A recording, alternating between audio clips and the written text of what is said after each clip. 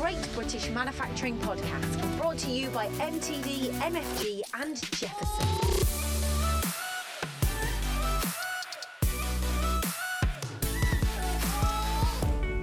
Hello and welcome to the Great British Manufacturing Podcast. On this week's podcast, we will discuss the positive British manufacturing news from the past 7 days and introduce a special guest, Dr. Graham Cooley, the CEO of ITM Power PLC. And I'm also joined by Stuart Whitehead. Stuart, welcome. Hi Joe, lots of good news this week and a fascinating guest, so very much looking forward to it. Yeah, plenty to get our teeth stuck into, so let's do that. A major new factory announcement to start this week's podcast. Yes, Sea Wind is to invest up to £300 million building the world's largest monopile manufacturing plant on Teesside. This is expected to create 750 direct jobs, a further 1,500 across the supply chain, and the factory will produce more than 100 monopiles per annum for the offshore wind industry. The factory was originally planned to be built at the Able Marine Park on the banks of the Humber, but will instead be built at the former steelworks site near Middlesbrough. Just incredible what's happening in the northeast, isn't it? Absolutely incredible. And something more Midlands-based, Polestar is set to open a new facility again here in the UK. Yeah, they've announced plans to open a research facility in the Midlands. This is a scoop from the Financial Times, originally a couple of days ago. The Swedish electric car manufacturer's investment, which is expected to be in the high tens of millions, is set to create 800 jobs ultimately. The Gothenburg-based firm's existing site in Nuneaton, which already employs 280 people, has developed the production platform for Polestar 5, and that's the brand's first model that uses its own proprietary technology. So, yeah, good news for automotive, good news for the Midlands. Absolutely, and I see a lot of those cars on the road actually. So hopefully the R&D we put into them, we'll see more and more of them, and obviously they'll keep prospering as a business. But the next one, Essar Oil, they've announced major investment. I picked this one up a couple of days ago. It's great news, isn't it? Yeah, I think Swarf Guru, your Twitter account broke this story. The energy giant is set to install a new £45 million furnace at the Stanlow refinery that will be capable of using hydrogen, very appropriate for today's guest, as its fuel source, which is a UK first.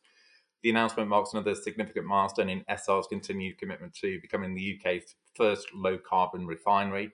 And this follows the launch of Vertex Hydrogen last month, a new Essar-led joint venture in which the company will invest £1 billion over the next 5 years to drive down emissions. And this will include the development of new hydrogen production plants at Stanlow. And that all forms a central part of the High Northwest decarbonisation cluster. So, lots going on in which is the site's just about 10 minutes away from me. So, yeah, exciting times. Indeed. And the next one, Orbex. I love this one because when we put it out on social media, the actual announcement about Orbex and what they're trying to achieve, everyone was saying it's never going to happen here in the UK. What nonsense! But it's getting closer, Stu. No, absolutely. The first rocket launch pad constructed in the UK for more than 50 years is now in place at the Orbex test site in Kinloss in Scotland. Orbex LP1, as it's called, is the first launch pad of its kind to be built in the UK since the Highdown rocket test site facility in the Isle of Wight, which was decommissioned nearly 50 years ago. Full dress rehearsals of launch procedures for the Orbex Prime rocket can now take place at the test site. And Orbex Prime, for those people less familiar, is a micro-launcher designed to transport small satellites weighing around 150 kilograms to low Earth orbit. And this will eventually launch from its home spaceport at Sutherland in the north of Scotland. Yeah, and some of the videos and the photography, as you'd imagine, of these things, it's astounding. I can't wait for it to finally happen. But let's take a brief pause for this week's manufacturing news, as I'd like to introduce this week's guest. It was no other than Graham Cooley, the CEO of ITM Power PLC. Graham, welcome to the podcast. Thank you very much for having me. You're more than welcome. We'd like to learn a little bit about you as well as your company. So to start with, can we hear about your career to date, your current role and your responsibilities, please? Yeah, sure. So I'm Graham Cooley. I'm the CEO of ITM Power. I've been the CEO now for 12 and a half years. I started in the power industry. Actually, I started at the Central Electricity Research Labs back in 1989 after having done a PhD in physics and materials. The CGB was privatised. I ended up in National Power, which was the UK's largest power generator, and I was business development manager, particularly interested in energy storage and new technologies for renewables, for instance, and carbon capture, but particularly energy storage. And I did a number of early stage technology companies before joining ITM Power. Wonderful. And you mentioned ITM Power. Can you give us an overview of the company, please? Yeah, sure. So ITM is an electrolyzer manufacturer. We're based in Sheffield, and at the beginning of last year, the beginning of 2021, we moved into the world's largest electrolyzer factory, which has a capacity of 1,000 megawatts or 1 gigawatt per annum. So we manufacture electrolyzers, and an electrolyzer is a device that splits water using electricity. So you use renewable power, you split water, and you make hydrogen and oxygen. The hydrogen is called green hydrogen because it's the only fuel, the only energy gas that has no carbon in its entire supply chain. So not only are you producing a zero carbon fuel, but you're also storing huge amounts of renewable power. So that's why electrolyzers are interesting. And we are scaling the production of electrolysis equipment, and our partner, Linde Engineering, is scaling the deployment. That's fascinating. And obviously, we've heard a lot about your second factory in Sheffield. Can you tell us the status and the investment and jobs and things like that? What it's going to entail? Yeah, so we raised 250 million on the London stock market in October of last year. This gives us resources of around 390 million to date on our balance sheet. We outlined a plan to the city of moving from 1 gigawatt per annum of manufacturing capacity to 5 gigawatts per annum of manufacturing capacity by the end of 2024. So we're going to do that in 2 steps. So we're in the world's largest electrolyzer factory now. We're going to sweat that asset and build in parallel a second gigafactory in the UK of capacity 1.5 gigawatts per annum, which will give us a total capacity in the UK of 2.5 gigawatts per annum. And we'll be in and running that factory at the end of 2023. We also have enough resources to build a 2.5 gigawatt factory somewhere else in the world, and that will be demand driven. But that final step then gives us 5 gigawatts of electrolyzer manufacturing capacity. So that's our plan. Hi, Graham. It's Stuart. Thanks for joining us. And yeah, fascinating to hear about your background and history of ITM. My understanding is that ITM's electrolyzers make green hydrogen. There's blue, grey, purple, other types of hydrogen. What's the difference, and why is green hydrogen so important?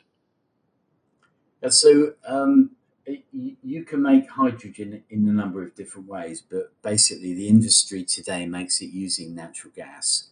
So you can derive hydrogen from fossil fuels. In fact, years ago, our gas grid used to have 60% hydrogen in it, and it was town gas, and it was actually made from coal.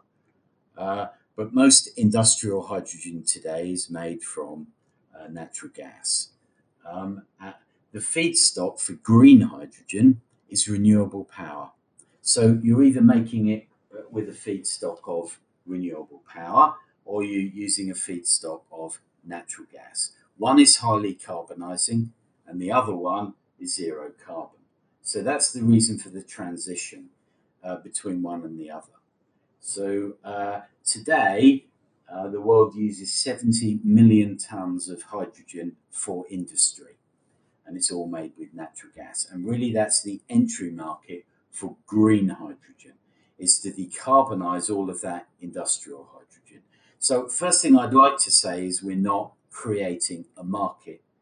There is a massive market for hydrogen today. It's industrial hydrogen. It's made using natural gas, and it's referred to as grey hydrogen. So let's start going through the colours. Grey hydrogen is very carbonizing. Blue hydrogen is where you reform natural gas, but then you sequester the CO2. This is called carbon capture and storage. Requires you to build not only maintain a methane infrastructure, but it also requires you to build a new hydrogen infrastructure and a new CO2 infrastructure for storage. Okay, you never get complete capture of the CO2, and you continue to maintain a methane infrastructure. And the problem with that is that you get emissions. So, blue hydrogen, although less than grey hydrogen, has a very significant carbon footprint, whereas green hydrogen made from renewable power has a zero carbon footprint if you use renewable power to split the water. Green hydrogen also makes oxygen, and this is very important because when you make hydrogen using fossil fuels, even if you do carbon capture and storage, you do deplete atmospheric oxygen, whereas with green hydrogen, the process makes its own oxidant, which is very important. And then, of course, when you use the hydrogen, you get all of the water back. So it is genuinely an energy storage technology. And then the final piece, which is worth noting, is that if you turn electrons, in other words, renewable power, into green hydrogen, you turn electrons into molecules. Molecules are storable for very long periods of time. Electrons are incredibly difficult to store. So what you're doing is you're storing very large amounts of renewable power as molecules, which you then can use to decarbonize industry, either a production industry or indeed the gas grid. That's fascinating, and thank you for explaining that so succinctly. Even I understood that, Graham. And we touched on before the second factory in Sheffield and possibly third factory overseas, scaling up. UK Hydrogen Strategy says it wants to get 5 gigawatts per annum into the energy system by 2030. In your opinion, is that possible, and what stages have to be met to achieve that? So the UK government's strategy is actually 5 gigawatts by 2030. Yeah. So it's in the next decade. And there are many national schemes around the world. Actually, Germany is 5 gigawatts by 2030. And actually, the new coalition government is increasing that to 10 gigawatts by 2030. Across the whole of Europe, 40 gigawatts, with imports of 40 gigawatts of green hydrogen from outside of Europe. That's 80 gigawatts. And all over the world, there are national targets. So let me take the UK one that you mentioned, 5 gigawatts. First articulated in Boris Johnson's 10-point plan.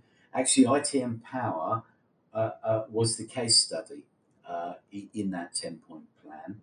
And you will have seen that 5 of the points in that 10-point plan had some relevance to green hydrogen, including its use in transport, as sustainable marine and aviation fuel, energy storage for offshore renewable power, and the explicit target of 5 gigawatts over the next decade. Is it achievable? We're in a 1 gigawatt per annum factory. So that's the first point. In the next 10 years, we would expect to produce around 10 gigawatts, or that would be our capacity. By the end of 23, we'll have a capacity of 2.5 gigawatts per annum, which means we could manufacture that 5 gigawatt target across 2 years. So is it achievable in the next 10 years? Very definitely. But our aspiration is far larger than that. So our aspiration is to have 5 gigawatts per annum of manufacturing capacity by the end of 24. So you can see our target, internal target, our aspiration is not to limit ourselves to the UK target, but to European targets and also targets all over the world. Yeah, that's great to hear, Graham. Absolutely great to hear. What is the future for the hydrogen industry here? Well, worldwide, but in particular here in the UK, do you think? So, look, to me, the most important thing about the energy transition is that it also gears our economy. And actually, we need to think about it as an industrial transition as well as an energy transition. In other words, very simply, we should be manufacturing the equipment that everyone else in the world is using. So I feel very proud to be a British manufacturer, manufacturing technology that was developed in the UK, funded in the early days by many UK government grants, and we're now a world leader. But we also raised enough money to build capacity in a way that often British companies don't. So there's a kind of cottage industry mindset that we're very definitely not adopting.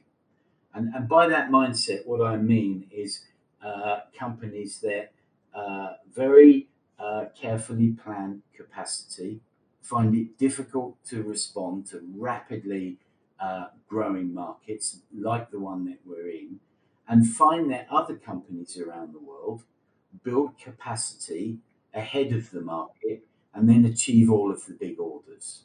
And actually, we're not going to be in that position. So I think we take an incredibly positive view of the market development. We're looking at the horizon. We're an international company with international partners. We have partners like Linde Engineering, our EPC partner. We've been working with Shell for more than half a decade.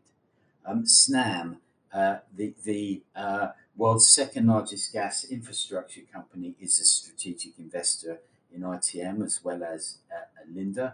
We work with Scottish Power and Iberdrola. We work with Ørsted. We work with many oil and gas companies.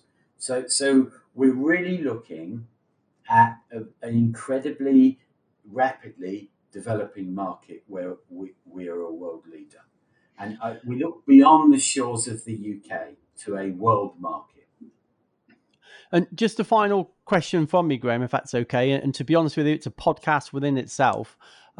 But why are we not seeing as much adoption in the automotive sector and in the actual vehicles themselves? Why are we not seeing cars run on hydrogen? We see a lot of obviously electric vehicles coming to the UK market, but why not hydrogen? Yeah, I mean, a small plug-in electric vehicle that you can drive around in a city, that you can plug in at home, is an easier entry into the market than refueling, unless the vehicle that you're refueling returns to base.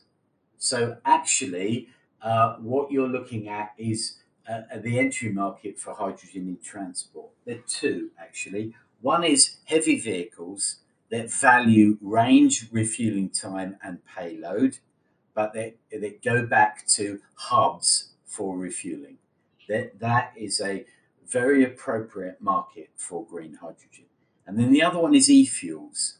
This is the production of sustainable aviation fuel and sustainable marine fuel, normally either sustainable kerosene and methanol or ammonia. And all those fuels, e-fuels, begin with green hydrogen. Okay, so the reason why is that the entry market is those heavy vehicles that are being developed by OEMs at the moment. But the key entry market today is not transport. The key entry market today is decarbonising the existing hydrogen market, which is huge. So 70 million tonnes a year, plus another 20 million for in-process hydrogen to make methanol. That's equivalent to 600 gigawatts of electrolysis.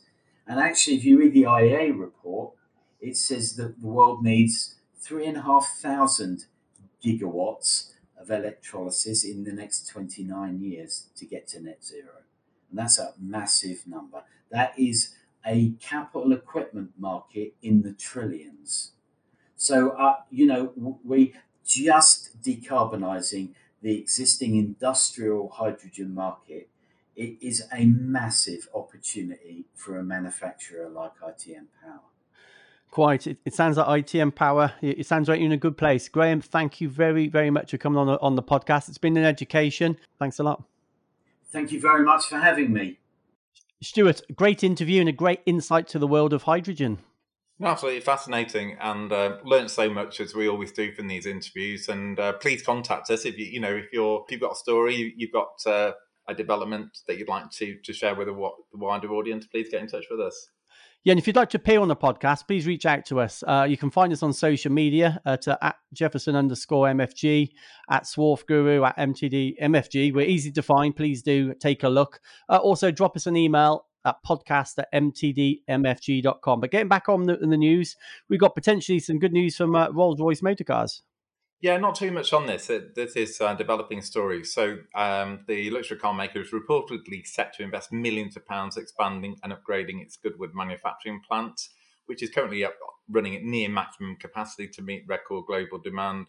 And as we put on a previous podcast, last month the manufacturer announced the highest annual sales in its 118-year history. So lots going on there. There's going to be new jobs, investment, and good news for them and good news for the UK supply chain.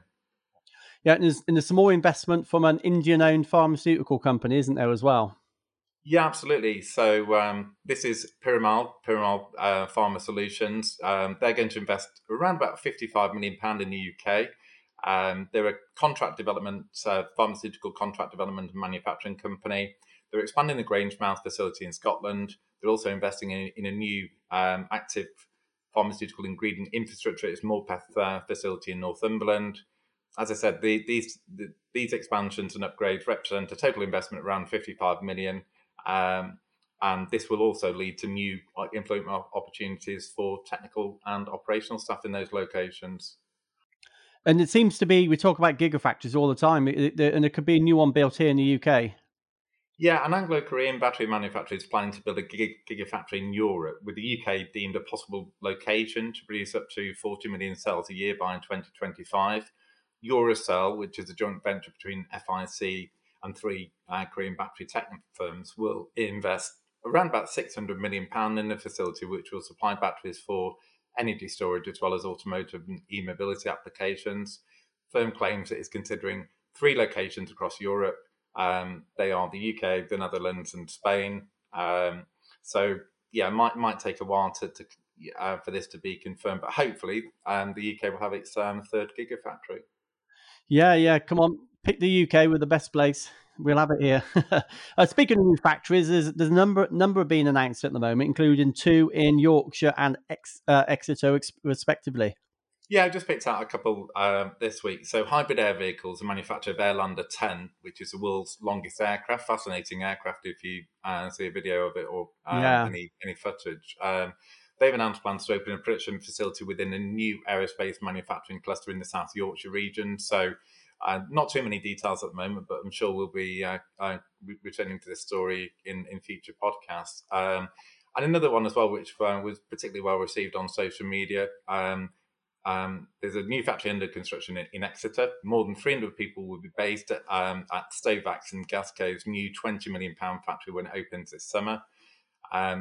Stovax and Gasco's are the UK's largest stove and fireplace manufacturer, and they incredible export story that they export their British-made appliances to well over 25 countries. So I'm sure we'll come back to that in the summer when it opens. Wonderful news, and it's some really nice news to finish on, isn't it? We talk about multi-million-pound factories, billion-pound giga plants, and all the rest of it, but manufacturers are continuing to offer opportunities for young people to join the industry, aren't they? Yeah, no, we've just picked out a few here. I mean, obviously, it was National Apprenticeship Week last week, and there's been quite a few announcements, but yeah, we've just picked 3.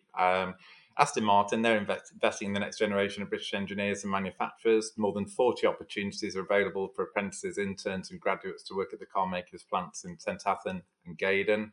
At 126 strong, intake of apprentices this year will be its biggest ever. The apprentices will play a key role in creating innovative solutions to meet some of the UK's greatest challenges. Bit of marketing speak there, I'm sure.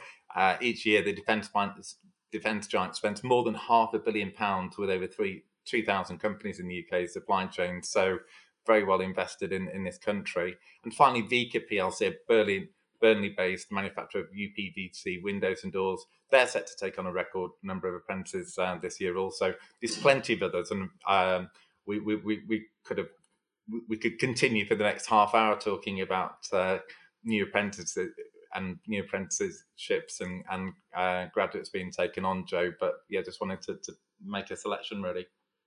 Yeah, and great news, isn't it? I love finish on, a good old positive British manufacturing story. In this case, Labour and bringing younger engineers, not always younger, but younger engineers into the manufacturing sector. So what a great way to finish, Stuart. But thank you ever so much for your time as always. Big thank you to Graham Cooley, the CEO of ITM Power PLC. But as always, the biggest thank you goes to you at home for listening. We'll see you next week. To the Great British Manufacturing Podcast. Don't forget to subscribe and leave a rating and a review. You can find us on Twitter using @MTDMFG and @Jefferson_MFG.